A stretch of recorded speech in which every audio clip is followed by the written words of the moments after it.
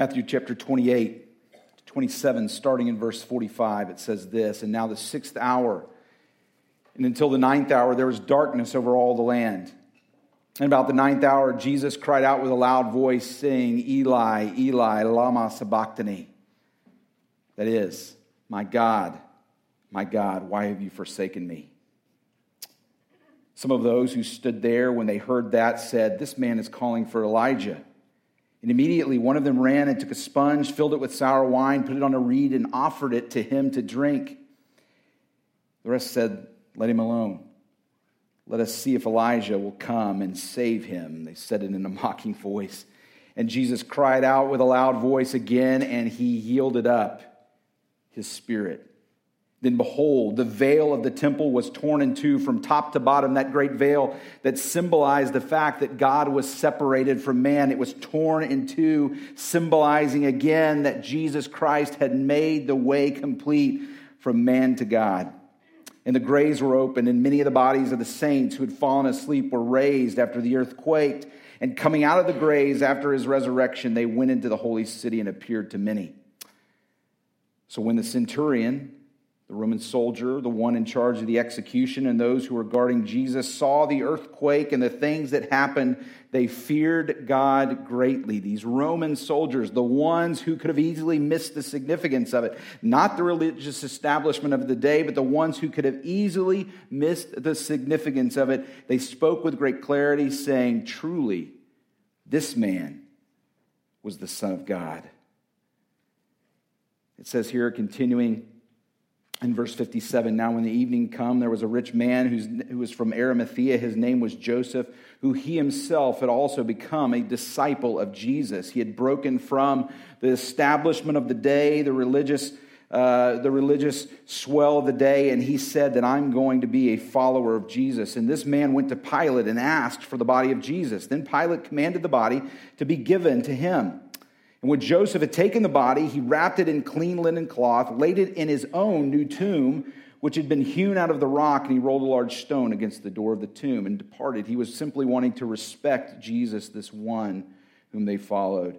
Then Mary Magdalene was there, the other Mary sitting opposite the tomb, two women who are very significant in the narrative of Jesus Christ. And into verse 1 of chapter 28 of the book of Matthew, it says this, And now after the Sabbath, as the first of the week began to dawn, Mary Magdalene, the other Mary, came to see the tomb. And behold, there was a great earthquake, for an angel of the Lord descended from heaven and came and rolled back the stone from the door and sat on it. His countenance was like lightning, his clothing was as white as snow, and the guards shook for fear of him, and they became like dead men. But the angels answered and said to the women, Do not be afraid, for I know that you seek Jesus who was crucified. And now listen to this. He is not here, for he is risen. He is risen. Amen and amen. What a wonderful story. It is more than a story. It is more than a narrative. It is more than a legend. It is the truth of our God, God the Son, Jesus Christ. You see, it's really interesting of the day. 2,000 years ago, there in Jerusalem, Jesus Christ had become a burr in the saddle, if you will, of the religious establishment of the day who were waiting for their Messiah. Great irony that we'll see here in our focal passage of Acts chapter 13. The great irony was that they'd been waiting for their Messiah for years, for decades, for centuries, and they missed their Messiah when he was right before their face. Some could say, in fact, they missed their Messiah because they were waiting for a conquering king who would come and overthrow the oppressors of Rome. There was some truth in that, but even if they would have been looking with clarity and open hearts and minds at their own scriptures, those very things they studied in their synagogues, of which Paul, we'll see here in just a few moments, went, they would realize that their servant, their Messiah, would be a suffering servant. But Jesus came to them and they rejected him and they put him to death, but death could not hold him. As we just sang, the veil was torn before him at the death of Christ, that very veil that symbolized, again, that separation between man and God, because our sin has separated us from a holy God. But that veil was torn in two because God the Father was saying, this is my Son, and because of him, if you place your faith and trust in him, your relationship with me might be restored. You will be forgiven and cleansed. So now when we turn over to Acts chapter 13, we see a really interesting character who has come on the scene. Many of you know him well. His name is Paul, the Apostle Paul. Some could say he might be, outside of Jesus, the most important figure in all of Christendom. He wrote 2/3 of the New Testament, of course, under the inspiration of the Holy Spirit of God. And he himself was right in the midst and in the vein of that religious establishment of the day. He was a Pharisee, and he was an incredibly important Pharisee. He was sort of a rocket ship ascending into the great heights of the leadership of the day. We really don't have anything that's sort of an equivalent to it in our society. In their society, that is sort of the structure of their leadership, there was almost this melding of what you might call political leadership and religious leadership. It'd almost be the equivalent of some real hotshot senator in Washington who was also an incredible religious leader, but still that doesn't even quite fit the bill because of the separation of those things to a certain degree in our society. But in their society, there was a great molding of those two things, and so a Pharisee was a great religious and political leader, an incredibly important man, and this guy was a rising star. Paul was a rising star, and he made his name, and part of his name and part of his reputation by persecuting this new way, capital W. That's what they were called at the beginning of the early church, those who were followers of Jesus Christ. This one who the religious establishment of the day thought to be a heresy, a blasphemer, because he said, I am your Messiah, I am God on earth. And they said, certainly you can't be. You've come from Nazareth. You're not a conquering king. You're not a mighty warrior. You're not who we were hoping for. And he pointed constantly, and his whole life pointed constantly to the scriptures, those prophecies that said your Messiah would be a lowly leader, a suffering servant, the embodiment of the love of God on earth. But on that fateful day, we see a few chapters earlier from our focal passage in Acts chapter 9, Acts being the book of the record of the early church, the establishment of the early church after the death, burial, resurrection, and ascension of Jesus Christ, how the early church and Christendom just spread through like wildfire throughout the first century. So a few chapters before this, we see this real hotshot of a religious leader building his reputation by persecuting, putting to death, bringing to trial many of these Christians. He's riding on his way up to Damascus, trying to fulfill his next job, leading many more people to the stocks, whatever it may be, and he was knocked off his horse by none other than the risen Lord Jesus Christ, who spoke from heaven, blinded him for a time, and powerfully spoke into his life, saved him in that very place. And we fast forward a few chapters later, and Paul has become the greatest evangelist for the Lord Jesus Christ. You see, and we see this context here in Acts chapter 13. It was kind of their practice, Paul and his traveling companions who were traveling throughout all of the known world at the time, spreading this gospel, this good news of Jesus Christ, that Jesus wasn't just some ordinary man, but he was God, come from heaven, stepped into flesh, ultimately who died on the cross for the sins of mankind, and only by placing your faith and trust in him will you be forgiven and cleansed and made right with God. The gospel message, of which we'll return several times during this message itself. And he would go into these synagogues, or the gathering places, probably the closest equivalent that we would have to a church, or that they would have to what we would think of as a church. So it was Jews scattered throughout all of the known world at the time, and they would go to a particular city. They would ultimately speak the gospel message to all that would hear. That's Gentiles, those are non-Jews, but they would first go to the synagogues. Those people who, in theory, their hearts should be more open to the message of Jesus Christ, the Messiah, because they'd been searching scriptures. And many of them were. Many of their hearts were open, but as we would see throughout their entirety of their journeys, that some of the hearts were closed. They're saying, no, this can't be the man. This can't be the one that we've been waiting for. And Paul said, let me tell you, as a Hebrew of Hebrews, I know this to be the man. In fact, Philippians chapter 3, you don't have to flip there with me, but I'll read it for you. Paul is giving his credentials to a church in one of these cities known as Philippi. He's giving his credentials to them. And he says, lest you think that I'm not part of who you were. I'm a Jew, I'm a Hebrew. And he's essentially saying, almost not in a sense of bragging, but then to tell them how much of a part of the establishment he was. He says, as though some might have confidence in the flesh, guess what? He's saying, some of you might have confidence in who you are or your ability to save yourself. If you think you have it, I more so. He says in verse 4 of chapter 3 of the book of Philippians, if anyone else thinks he might have confidence in the flesh, again, that's in yourself, in your ability to save yourself and your own credentials. If anyone thinks he has confidence in the flesh, I more so. I was circumcised in the 8th day of the stock of Israel, of the tribe of Benjamin, meaning, as he says, I was a Hebrew of Hebrews. If anyone thinks they're a great Hebrew, I was a Hebrew of Hebrews.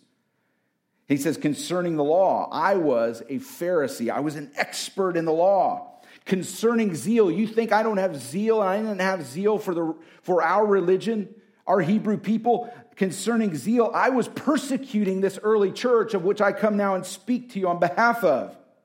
Concerning the righteousness which is in the law, I was blameless. But these things, what these things were to me, he says, I have counted them loss for Christ. Yet indeed, I also count all things loss for the excellence of the knowledge of Jesus Christ, my Lord. And these things I count, he says, all of those things I consider my great credentials of life, I count them all rubbish, that I may gain Christ. You see, and this was often what he would do. This is one of the formal places that we see it in Philippians chapter 3. But he would go to these synagogues, and before he would speak to them, he says, let me know, lest you think that I'm some sort of wild-eyed crazy man. No, I was part of that establishment. I was part of those that were persecuting Jesus Christ. But I come, and he says, I tell you with all truth and sincerity and greater zeal than I had before persecuting him, that he is your Messiah. And so we see here as we come to our focal passage of Acts chapter 13, that Paul stood here in Antioch of Pisidia in one of these many synagogues. He stood there and he was speaking truth with great zeal and great power. And he says to them, men and brethren, verse 26, sons of the family of Abraham, and those among you who fear God, those who were non-Jews, but yet they were those who were warming to the word of God. To you who this word of salvation has been sent. For those who dwell in Jerusalem and their rulers, because they did not know him, nor even that him as Jesus Christ, nor even the voices of the prophets which they read every Sabbath. They've fulfilled in them, it's been fulfilled in them, the condemning of Jesus Christ. And though they found no cause for death in Jesus, they asked Pilate, that was the Roman governor at the time, that Jesus should be put to death. The irony of this is that just like this instance of Paul going to the synagogue for many weeks and months and years and really centuries in this sort of form of study and learning, they had been studying these prophecies of their Messiah. That is the great irony of it, yet they missed it. Yet they missed it. And let me tell you now, as we're kind of setting the table for the remainder of where God will go in the midst of this passage here, let me tell you this, write this down, commit it to memory, commit it to your heart. Do not miss God's call to salvation. Do not miss God's call to salvation. Jesus stands before you. You see, it is no surprise, it is no just sort of happenstance that you're here with us today. God has you here so that you might hear the greatest message, the truly only message that any human being needs to hear. It is the gospel message of how you might be forgiven and saved by the Lord Jesus Christ. But as he went to this synagogue and as he went to many other like it, he stood before them and he said, folks, essentially, don't miss it. Many of you have been missing it for years and decades, that this one who you've read about in the midst of your synagogue gatherings, this one is Jesus Christ. And let me tell you today, as we gather together in this Easter 2018, do not miss God's call to salvation. Jesus stands before you. And it says, and now when they had fulfilled all, Paul again on this discourse as he's speaking before this synagogue. Now when they, that is those religious leaders had fulfilled all that was written concerning him, all of those prophecies, they took him down from the cross, from that tree, and they laid him in a tomb. But God raised him from the dead. God raised him from the dead. They thought this nuisance of Jesus Christ, this one that was leading this fervor, this movement that threatened the very foundations of their religiosity of the day. They thought this nuisance was dealt with. They hung him on a tree. They laid him in a tomb, but the tomb could not hold him. Death could not hold him. Galatians chapter 1, verses 16 and 17, it says, for him and by him and through him all things were created. That means that Jesus Christ, the one who walked this earth, the whole Bible tells us that he wasn't just a man, he was God the Son on earth. And guess what? Before his incarnation, before his coming to earth, he was the very agent of the Godhead in creation. He spoke the world into existence. And verse 17 of Galatians chapter 1 says, in him all things consist. By his very faithfulness, all that we see around us, the very complexity of the world, was created through him, for him, by him, and all of it is held together. This nuisance of Jesus Christ that they laid in the tomb, that tomb couldn't hold him. He created the very hillside in which they had hollowed out that tomb. He created the very rock in which they'd hollowed out the tomb. He created the very rock that was rolled in place of the tomb. It was his creation, created for him, by him, through him, and all of it consists, that tomb, death could not hold him. But verse 31 says this, and he was seen for many days by those who came up with him from Galilee to Jerusalem, his cohort, his inner 12, and his witnesses, and their witnesses of the people. This is very reminiscent of another thing that Paul wrote in 1 Corinthians chapter 15, verses 3 through 6. It says this, as Paul again is writing to the church at Corinth, speaking about the resurrection of Jesus Christ. He says to the church at Corinth, for I delivered to you first of all that which I received, that Jesus Christ died for our sins according to the Scriptures, that he was buried and that he rose again on the third day according to the Scriptures. All of it was prophesied. This wasn't happenstance. God made this happen. And he was seen by Cephas, another name for Peter, and then the 12, the rest of the inner circle of Jesus Christ. And after that it says, he was seen by over 500 brethren at once, of whom the greater part remain to the present, although some have died. You understand the significance of what Paul's doing there? Because remember, yes, he's speaking ultimately through time and eternity as God intended it to us 2,000 years later. But remember, he's speaking to a primary audience. He's telling people, essentially, he says, not only did all of Jesus' inner 12 see it, but over 500 witnesses he appeared to. He's essentially challenging them to go hunt those people down. Some of them, he's saying, you know who some of them are. Go find them and ask them. Unless you think it's a great ruse, unless you think it's a great conspiracy, many of these people are being persecuted, being tortured, and they're dying for it. It leads us to one of the great defenses of the resurrection of Jesus Christ. There's numerous objections and numerous wonderful defenses of some of those objections to the thought and to the truth of the resurrection of Jesus Christ. Just a couple of them. One is, maybe you've heard of the swoon theory, like swoon like this, like swoon theory, right? One of the great theories that's been out there for a long time, people that want to deny the resurrection of Jesus Christ, even though we see incredible historicity of it. I know that's a big word, but that simply means, and some of us, if you were with us a couple of sermon series ago, we talked about historicity.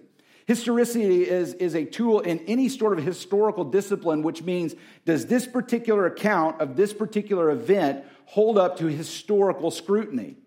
And so there's many things that we just take for granted, like the histories of Rome, that we have very scant evidence based upon written evidence from the time. But when it comes to the Bible, the record of the biblical record of anything that we see, including the resurrection, the Bible blows away all historical records in the number of wonderful copies that we have preserved that are as close to the time as they're written. So not only do we have a wonderful historical record, but we think about something like the swoon theory. Some will say, well, the shock of the death upon the cross, and undoubtedly, could you imagine hanging upon the cross as your hands and your feet are nailed to that cross? A crown of big, long thorns that are pierced into your head as you're hanging there gasping for air. Yes, a traumatic experience, understandably. But some will say the experience was so traumatic that he went into shock, later to be revived, he swooned, later to be revived by the coolness of the tomb. There's one great problem with that. One great problem with it is this. Those men who were executing him, the Roman executioners, as terrible as it sounds, they were absolute experts in execution. They were experts. They had killed dozens and dozens of people. They had executed, put to death dozens and dozens of people. And as crass as that may sound, I think it paints the picture for us of exactly who these men were. They knew when someone had died. They knew when someone had died. In fact, the biblical record tells us as was their practice, to check the person had died. They pierced his side with a spear. These men were experts in death. The likelihood that someone had not truly died, yet had been awoken in the tomb by the coolness, is truly minuscule. What about the fact, as we alluded to just a few moments ago, as some will say, well, the disciples stole the body. They'd invested 3 years of their life in this man. Some of them had found newfound significance, what they'd never known before. And so they just wanted to keep this going. Even though he had died, they just want to keep this going. So they stole his body from the tomb. That would sound like a wonderful theory if it wasn't for the fact that his inner 12, many of these 500, that they had died, they'd been persecuted, they'd been tortured, and they had been killed for what they believed. Do you really think if you were keeping up a ruse, you had stolen a body, you were keeping up this ruse just to give yourself significance in life or whatever it may be? We can understand that part, sure. But would you keep it up in the face of persecution and torture and death? I don't think so. But it says that God raised him from the dead. He was seen by many witnesses. Proof of the resurrection. Proof that he was exactly who he claimed to be, the Son of God on earth. In verses 30 through 37, again, 32 through 37, as he is standing before this synagogue, he's standing before some of his Hebrew brethren. He's telling them, don't miss this. This was prophesied of long ago. We know in our context, God is a promise keeper unto you. He is the only one that you can count on 100%, and he has been a promise keeper, a prophecy keeper forever. And we declare to you these glad tidings, verse 32, that promise which was made to our fathers, Paul is saying. God has fulfilled this to us, their children, in that he raised up Jesus, just as it was written in the second Psalm. You are my son. Today I have begotten you. I have birthed you back from the grave. That he raised him from the dead, no more to return to corruption and decay, as he has spoken. I will give you the sure mercies of David, those promises of David. And that he raised him up from the dead, no more to return to corruption, to return to decay, as he has spoken thus.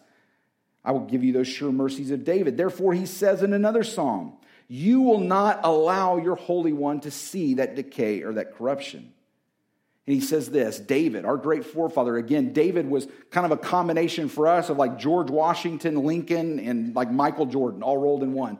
He was an incredible leader in their history past and famous. He was one that they all looked to with glory and honor, even though he had fallen into sin. The Bible says he was still a man after God's own heart. They looked at him and revered him. And he said, for David, after he'd served his own generation by the will of God, he fell asleep, a euphemism for death. He was buried with his fathers, and he saw corruption. His body decayed.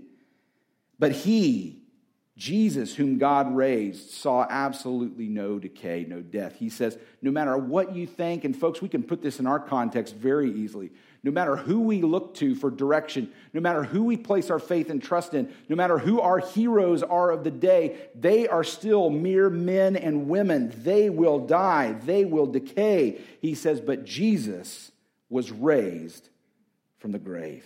Jesus was raised from the grave.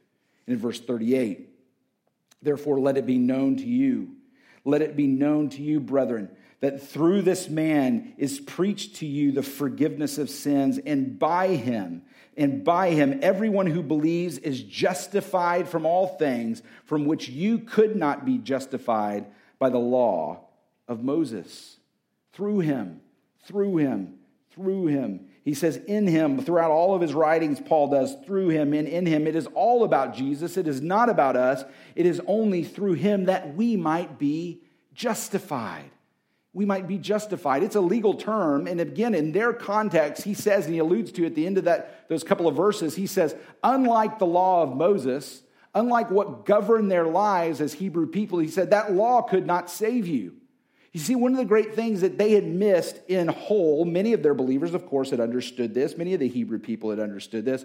But as a whole, the Hebrew people had missed the fact that the law of Moses, the law of God, had been given to them, not so that if they adhere to it perfectly, if they be as good of a person as they possibly can, if they do as well as they can to not break the law of God, then somehow they'd save themselves. Somehow they'd save themselves if they could be as good as possible. Paul was saying that's not at all why the law was given. The law was given to show you how inadequate you are to save yourself, to show you how inadequate you are to meet the standard of a holy and just and righteous God.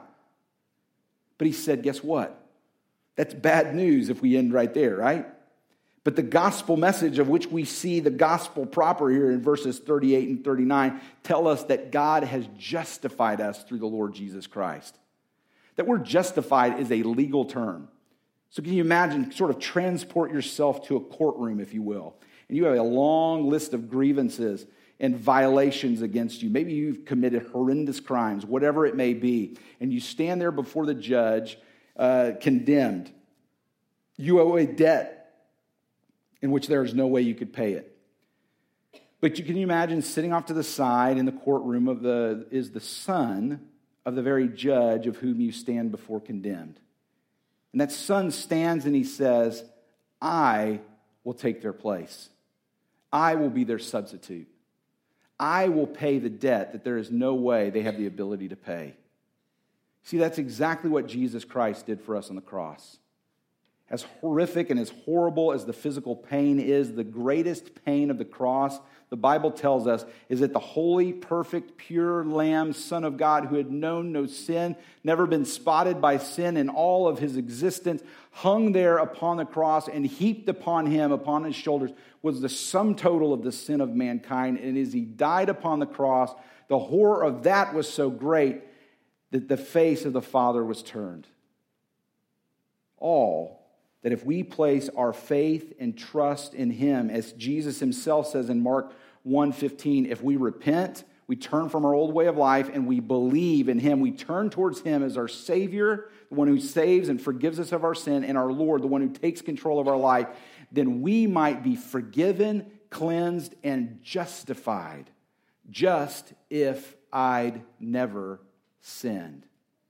You see, when the Son, Jesus Christ, stands in our place, it's as if our record of wrongs has been completely wiped away. God doesn't sit there each day kind of reminding you, you remember when you've done this. I've saved you, but just reluctantly, remember when you've done this. Remember when you've done this. Remember when you've done this. Remember this one, this one, this one. No, it's just if I'd never sinned. It is wiped clean. You see, folks, the resurrection of God fortified the gospel. It fortified the gospel. It proved it to be absolutely the truth. Through him, through Jesus, in him only, we are made right with God. Only through him are we made right with God. But, just as Jesus himself would often do, Jesus would start with an invitation, but he would end with a warning. He wanted people to know in truth what the stakes really were. Paul does the same here. As he's standing before this group in this synagogue, as he's standing before them, he says, beware, therefore, beware, lest what has been spoken about the prophets comes upon you, lest it come true. Behold, you despisers, those ones who ignore the words of God, marvel and perish, for I work in your days a work which will by no means believe, that you'll by no means believe. The one were to declare it to you. He says, don't close your ears. Don't be a group. He's saying, again, if we can put ourselves in the context of this passage, he's standing before a group, maybe just like this, and he's saying, don't close your ears. I'm telling you the truth that this Jesus Christ, he is the Messiah. He is the answer for all of life. You know, as we often see here in Scripture, we call this a narrative passage. And what that means is it's a story, it's a truth, of course it's a truth, but it's a telling of a narrative rather than a discourse or rather than a lecture. It's telling a story of something that actually happened. And as often is the case, you see the sort of main thrust, or we might even just call it the main idea, the great truth, that kernel of truth that God's wanting to convey, sort of clarify throughout the course of this narrative. And I think that's exactly what it is here. What is it that God's trying to convey to us? What is the great thrust of this? And it's this very thing. Write this down, listen to it, take it to heart as we end. Religion and spirituality do not make you right with God. Religion and spirituality do not make you right with God. You know, in their context there, maybe in our context of modernity, you would see that they believed that if their religion would make them right with God, if they would just adhere to the teachings of their forefathers, that they would just adhere to this law as best they can, they felt like, well, I'm not doing it as well as I should, but at least I'm better than that guy down the street. Or at least I'm better than that guy sitting in row whatever of my synagogue. At least I'm better than him. At least I'm better than that guy that I work with. But their religiosity never made them right. Their religion never made them right with God, because God isn't just looking for us to be better than our neighbor. God's standard is himself. It's perfection. If we put it in our context today, general spirituality as well. You know, in our day, we see a lot of sort of the spirituality of memes, we might say, M-E-M-E. You know, we know what memes are, those little things that we might see on social media. It's the little image that has a fun little saying. And those things are encouraging, sure. But oftentimes we think if we just get enough of it, and we might not codify this in our mind, but it's just sort of the general spirituality of the day. If I've just got enough spirituality in my life, sort of pull a little bit from this and this teaching and this religion, this guru, this person on TV, this celebrity. If I've just kind of got enough spirituality in my life, I'm all right. Nothing could be further from the truth. You see, here's the gospel again. Here's the gospel again. The Bible tells us that we were all created in the image of God. You're not here by a mistake. You're not here by a combination of time plus matter plus chance. You're here because God created you. But here's the unfortunate thing. We were separated from our perfect God, our Creator, because of a thing called sin. Sin is any time that we violate the law of God by thought, action, deed, intention, whatever it may be. And you say, well, I don't know what the law of God is. Well, even though it may be trace amounts still because of corruption in our lives, we kind of all have a sense, some might be more distorted than others, of something that is right and wrong. That is a trace of the moral law of God in your life. And he says when we violate that, even by one thing, we're separated from him. Not because he's mean, not because he holds some impossible standard just arbitrarily. It's because he is holy, perfect, and pure. Now, if we stop right there, with for all have sinned and fall short of the glory of God, Romans 3:23, Romans 6:23, for the wages of sin is death, first part of that verse. If we just stop right there, that's not good news at all. So, Pastor, you're telling me that I'm separated from God and there's nothing I can do to earn that for myself. That's exactly right. That's exactly right. But here's the wonderful news. The second half of that verse, Romans 6:23, for the wages of sin is death, but the gift of God is eternal life through Jesus Christ our Lord. Ephesians 2:8-9 tells us there's nothing we can do to earn that salvation. It's by grace you were saved through faith, not of yourselves, but it's a gift of God, not of works, so that no one can boast. There's nothing you can do to earn that. Nothing you can earn to do that. So what do? How do I receive this forgiveness unto myself? How can I be forgiven and cleansed? Well, Jesus himself tells us, repent and believe.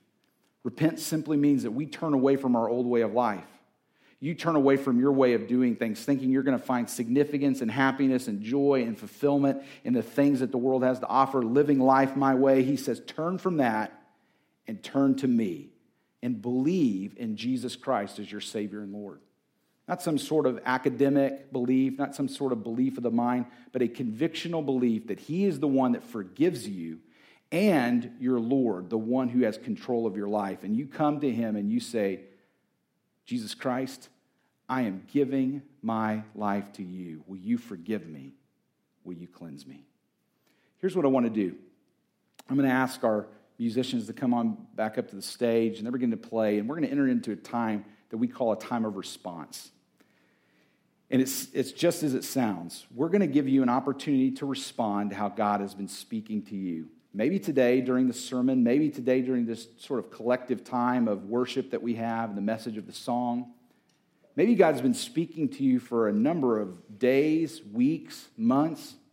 He may have been speaking to you for years about giving your life to the Lord Jesus.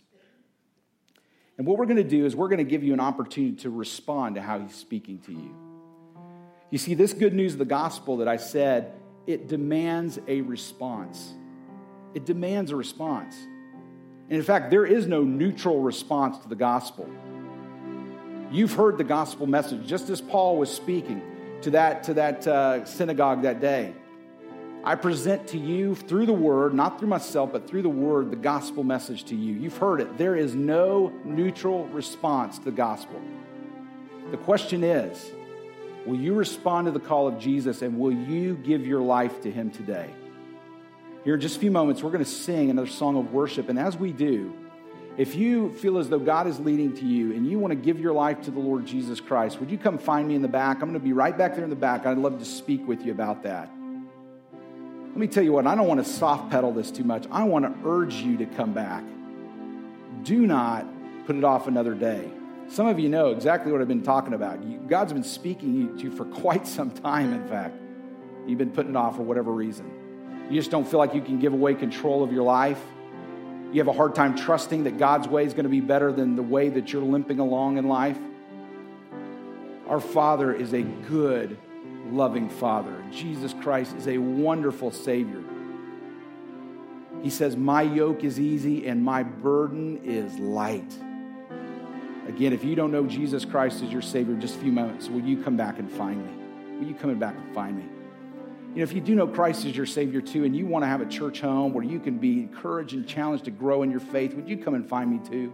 Come be a part of this local family. But once again, do not put it off one more day. If you don't know Christ as your Savior, may today be your day of salvation. As we stand and we sing, you respond.